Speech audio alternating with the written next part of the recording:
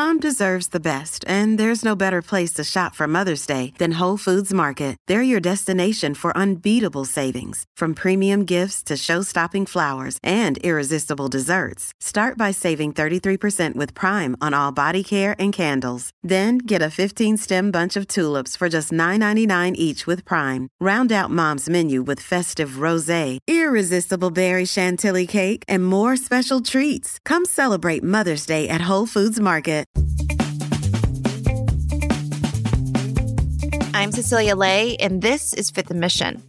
Nearly 1/3 of restaurants in California permanently closed during the pandemic. Employment is still down across the industry. The shutdown prompted many Bay Area restaurant and hospitality workers to move away and seek better pay and healthier work environments. As it was for many other sectors, the past couple of years have been a sort of reckoning for the food industry. Issues of equity, labor, and safety have forced restaurants to think about their survival in a new way. It was a time to not only think differently, but radically. What would a new blueprint for a restaurant look like post-pandemic? One that thinks not just about revenue, but also the livelihoods and empowerment of its workers. Picture this, a restaurant where salaries are based on need, not job titles. There is no single owner or head chef.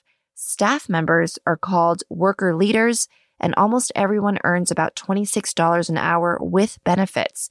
Also, no one keeps their tips. Instead, everyone contributes it into an emergency worker fund that anyone can access in a time of need. Also, everyone has an opportunity to pitch a new menu item. This place exists, and it's not just some underground collective. As of this summer, it's a James Beard award-winning restaurant. Oakland's Understory is a restaurant that's trying to radically change the food industry. It was launched by a nonprofit called Oakland Bloom. Today on Fifth and Mission, Chronicle food reporter Elena Kadvani joins me to talk about how they're trying to do it. Elena's latest series, called Redefining Restaurants, is a deep dive into Bay Area restaurants that are changing the game. Later, I'll be joined by two collective members of Understory, Diana Wu, a board member of Oakland Bloom, and Janabi Pareja, one of the restaurant's worker leaders.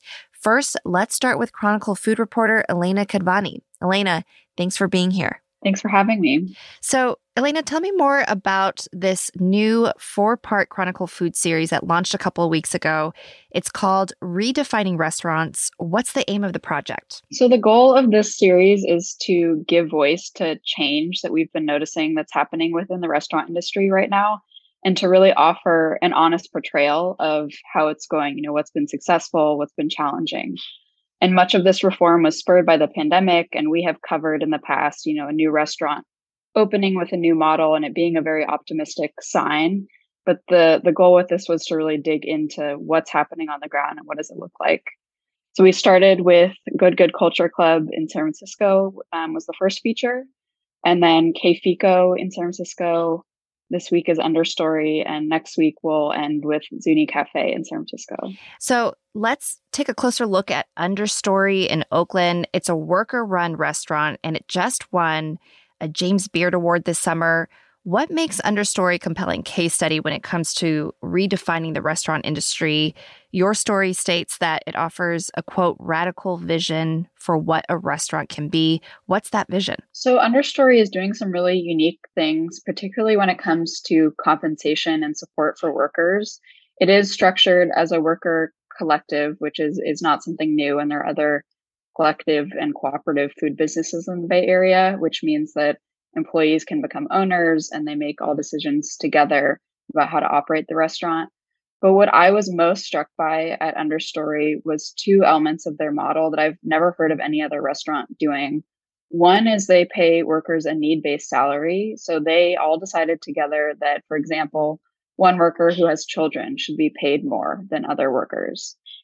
And they also voluntarily pool tips into an emergency fund that any employee can tap into, if they have a health emergency or there was a worker whose home was damaged by a fire.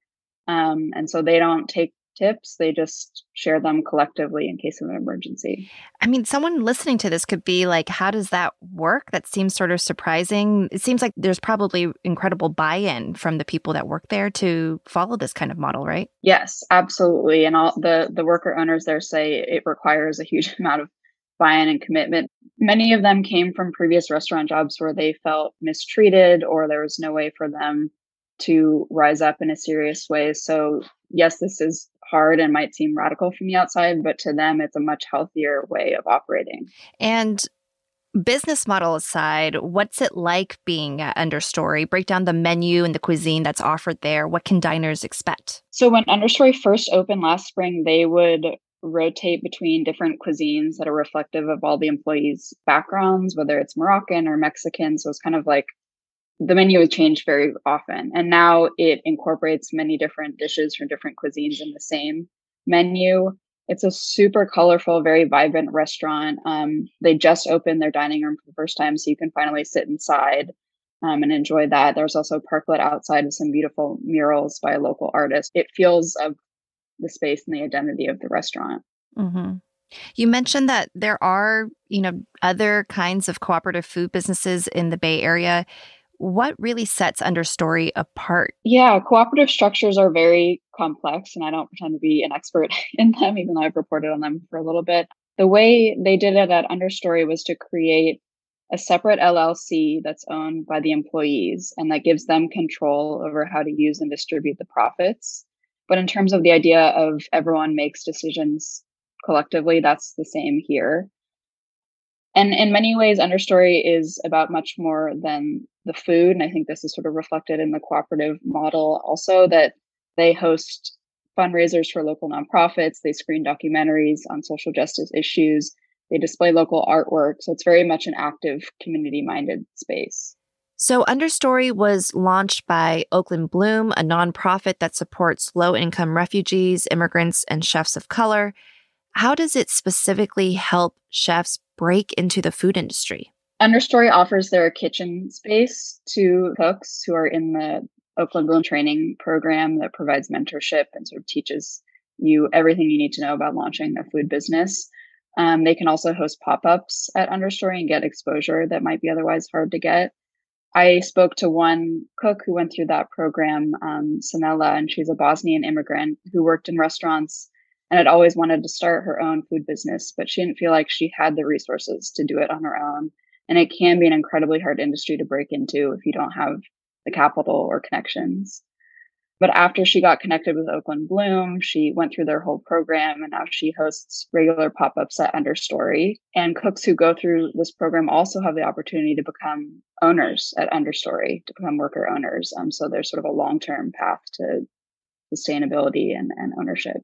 So with Understory's recent recognition from the James Beard Foundation, they won the Emerging Leadership Award. What does that sort of signal to the larger restaurant industry? They're being recognized for doing something radically different here. Yeah, I think it's an important recognition, and it does signal that these are the kind of models that we should be looking at and taking note of. And the Understory worker owners had really interesting, sort of complicated or mixed feelings about winning this award, just because the James Beard organization themselves had this very public struggle with diversity and equity issues. So obviously they're incredibly excited to get this honor, and it is a huge honor. But I think to them, it's the platform is the most important thing, and just getting more exposure and shedding light on what they're doing, because they think that just the more people that hear about this, that understand that it is possible, even if it feels radical, the more change will happen within the industry. So there's a lot of good things happening here. It sounds like workers are in an environment that feels maybe safer and more enjoyable to be in. They're getting paid living wages, and they're able to also just display leadership skills. What direction does Understory move to now? How do they want to evolve this sort of radical vision for the restaurant industry? They definitely want to grow, and they want to hire more people and bring more people into the worker ownership fold. But like any restaurant right now, they are struggling against the tide of rising costs and inflation and labor challenges. The founder of Oakland Bloom, Sean, also has this idea for a cooperative restaurant group, which I also have not heard of. So this would be like an overarching group that runs multiple cooperative restaurants. And he is hoping to find investors to support that. So even though they're going at the status quo and it's this very idealistic model, at the end of it, it still comes down to finding money and people to support that vision. After a quick break, we'll learn more about Understory's vision. I'll be joined by two of its collective members, Diana Wu and Janabi Pareja. They'll share why the mission of the restaurant isn't just about food justice and what winning that prestigious James Beard Award felt like. We'll be right back. You can support the newsroom that creates Fifth and Mission by signing up for unlimited access at sfchronicle.com/pod or by downloading the San Francisco Chronicle app. At Evernorth Health Services, we believe costs shouldn't get in the way of life-changing care, and we're doing everything in our power to make it possible. Behavioral health solutions that also keep your projections at their best? It's possible. Pharmacy benefits that benefit your bottom line? It's possible. Complex specialty care that cares about your ROI? It's possible. Because we're already doing it. All while saving businesses billions. That's Wonder made possible. Learn more at evernorth.com/wonder. But we know deeply that the people of color, immigrants, queer and trans people, working class people have always been like leaders. And it's our honor and privilege to uplift this. We happily received this award with an understanding that it may open up new possibilities for radical experimentations of our work, because food justice can't be separate from racial justice. Can't be separate from anti-capitalism, indigenous sovereignty, public health, disability justice, and queer liberations. That was Janabi Pareja, a member of the Understory Collective, accepting the James Beard Foundation's Emerging Leadership Award this past June in Chicago. He's here now to talk about how Understory's radical vision came to life, and he's joined by Oakland Bloom board member and fellow Understory Collective member, Diana Wu. Janabi and Diana, thanks so much for being on Fifth and Mission. Yeah, I'm so glad to be here. Thank you for having us. So, Diana, I'd love to start with you. You're a board member of the nonprofit Oakland Bloom, which launched Understory. What kind of opportunity did that kind of model present? What were you and the other co-founders looking to specifically disrupt about the restaurant industry? I think initially, before Understory was even conceived, one of the key needs we had has really been access to a commercial kitchen, and just looking at what are opportunities for immigrant refugee chefs and chefs of color who come from working class backgrounds to really support different ways to make resources available and opportunities available to them. And then that also really grew into a lot of interest in cooperative and collective ownership. And so really thinking about what are new non-extractive models for food businesses that really can enable pathways to ownership. Mm. And Janabi, for you, you've worked at other restaurants in the Bay Area before joining Understory. And here, there's no single owner or chef. Everyone has an equal say on everything from menu prices to wages, and everyone rotates responsibilities. How has that changed the way you think about work, especially as you compare it to your previous experiences? I think this explorations of our project really gave us an opportunity to really rethink or redefine what a just community-centered restaurant industry could really look like. We know in the middle of the pandemic, it just really exacerbated the exploitations that happened in the restaurant industry. You are praised to be one of the essential workers to be able to feed the people, but yet you're the first one to get cut or get exploited in terms of that work. And an Understory for us, it was a breath of fresh air to really understand to what it really feels like to be taken care of, and what does it look like for you to take care of other people. Mm. And Diana, I know for every business owner, when you start something new, it's about making a bet on something. When you're launching a new business, for restaurant owners, it could be something on the menu or a specific appeal that they'd have to customers. What do you think the bet that you and the other Understory founders were making at the time of the launch? The bet was like in this time, especially in the time of pandemic, when really the food industry looks like it was at the precipice of really shifting, or really the need to shift, had become so apparent in the public consciousness that we could really forge a new model, and one that can be sustained in community with one another through collective organizing, collective ownership, and that could offer an alternative or a blueprint of what a healthier food industry or food business could look like. And what makes Oakland, the Bay Area, such a good place to do this experiment? I would say Oakland has such a strong legacy of political and social organizing, especially among and across immigrant communities and communities of color, that has really informed the way that we move. That has also really informed the networks that we continue to foster and that we build on.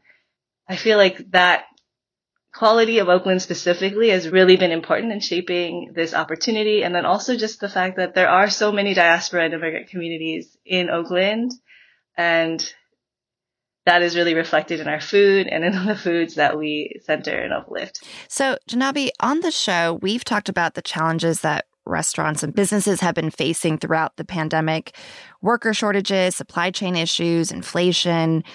What do you think are the biggest challenges or opportunities that Understory faces at this moment? I think people really discussed or talked about like, oh, it's such a shortage, or there's just like a scarcity of our work. And I think at Understory, we like to think of it in the flip side of it, and thinking of it as an abundance. What does it mean for us to actually treat people like the way they want to be treated? When people talk about shortages, it's not because people didn't want to go to work. It's because people found out that like those quote unquote minimum wages wasn't enough for them to be able to live off of. And what does it mean for you to actually get a job that actually has benefits for you to thrive of?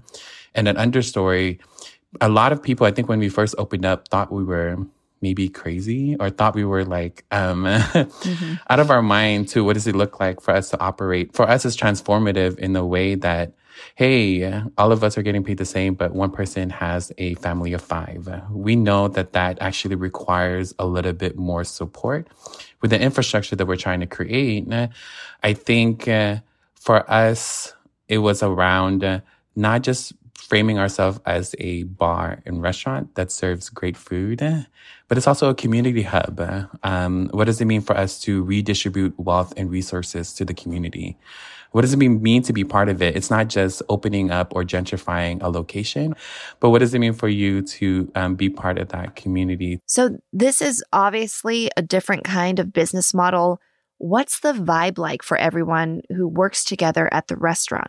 Yeah, it makes us feel okay and not having to feel ashamed in any way if there is a particular support in like mental health. Like there's a priority of us that we didn't want to do indoor dining yet because we weren't fully equipped or feel okay in terms of community health. Those are some of the key decisions that we wanted to prioritize. Same goes to our priority of what purveyor do we want to choose from?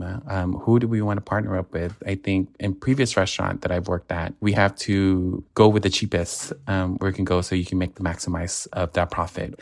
And sometimes people are one day away from calling in sick and not being able to make end meets. And that's why I think the whole tipping, pooling, and for us being able to share that support of one another has been really transformative and build a camaraderie within each other.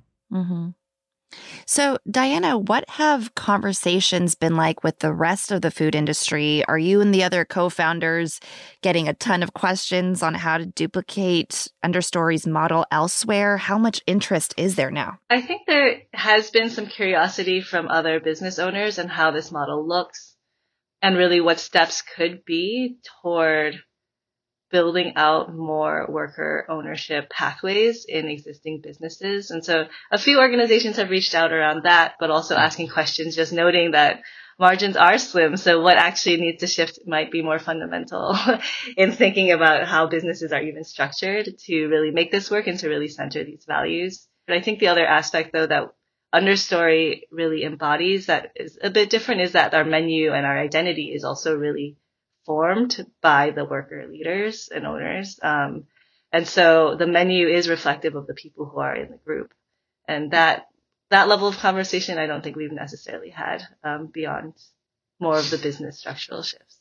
Is a blueprint for Understory enough for those that are curious about doing something similar? It feels like this requires being mission-oriented and having the cultural will to start a business like yours. Yeah, I totally agree. I think foundationally to us, and honestly, we had been meeting before Understory had a name and a real clear idea, but really what we were grounded in is what are our political operating principles that we share. And I think everybody coming together did have a really solid foundation of what was the change we wanted to see in the industry and in models for food businesses. And that really directed how we were able to move collectively to shape this.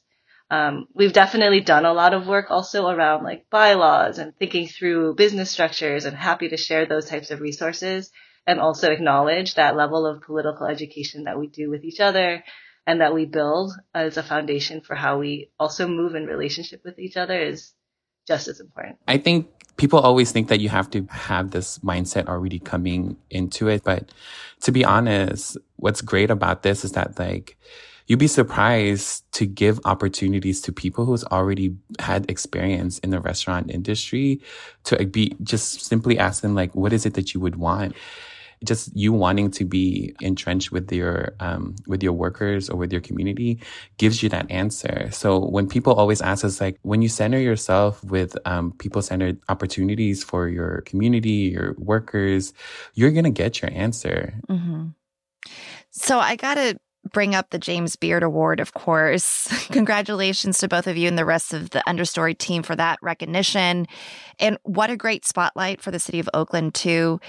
At the same time, the James Beard Foundation has faced equity issues of its own. So what did winning that prize feel like for both of you, starting with you, Diana? Yeah, thanks for that question. I think the James Beard Awards was actually a conversation we had initially when we heard about that news of how we did want to respond and also acknowledge what had been called out and the need for change and reforms within that institution, especially since we were offered a platform to really talk about what we're doing, what we're trying to shift, what we're seeing in the industry. Mm-hmm. And so I really appreciated that opportunity to connect with others who were inside of that food community and in the industry to discuss those questions is like inspiring people to sustain this model and explore and experiment as well.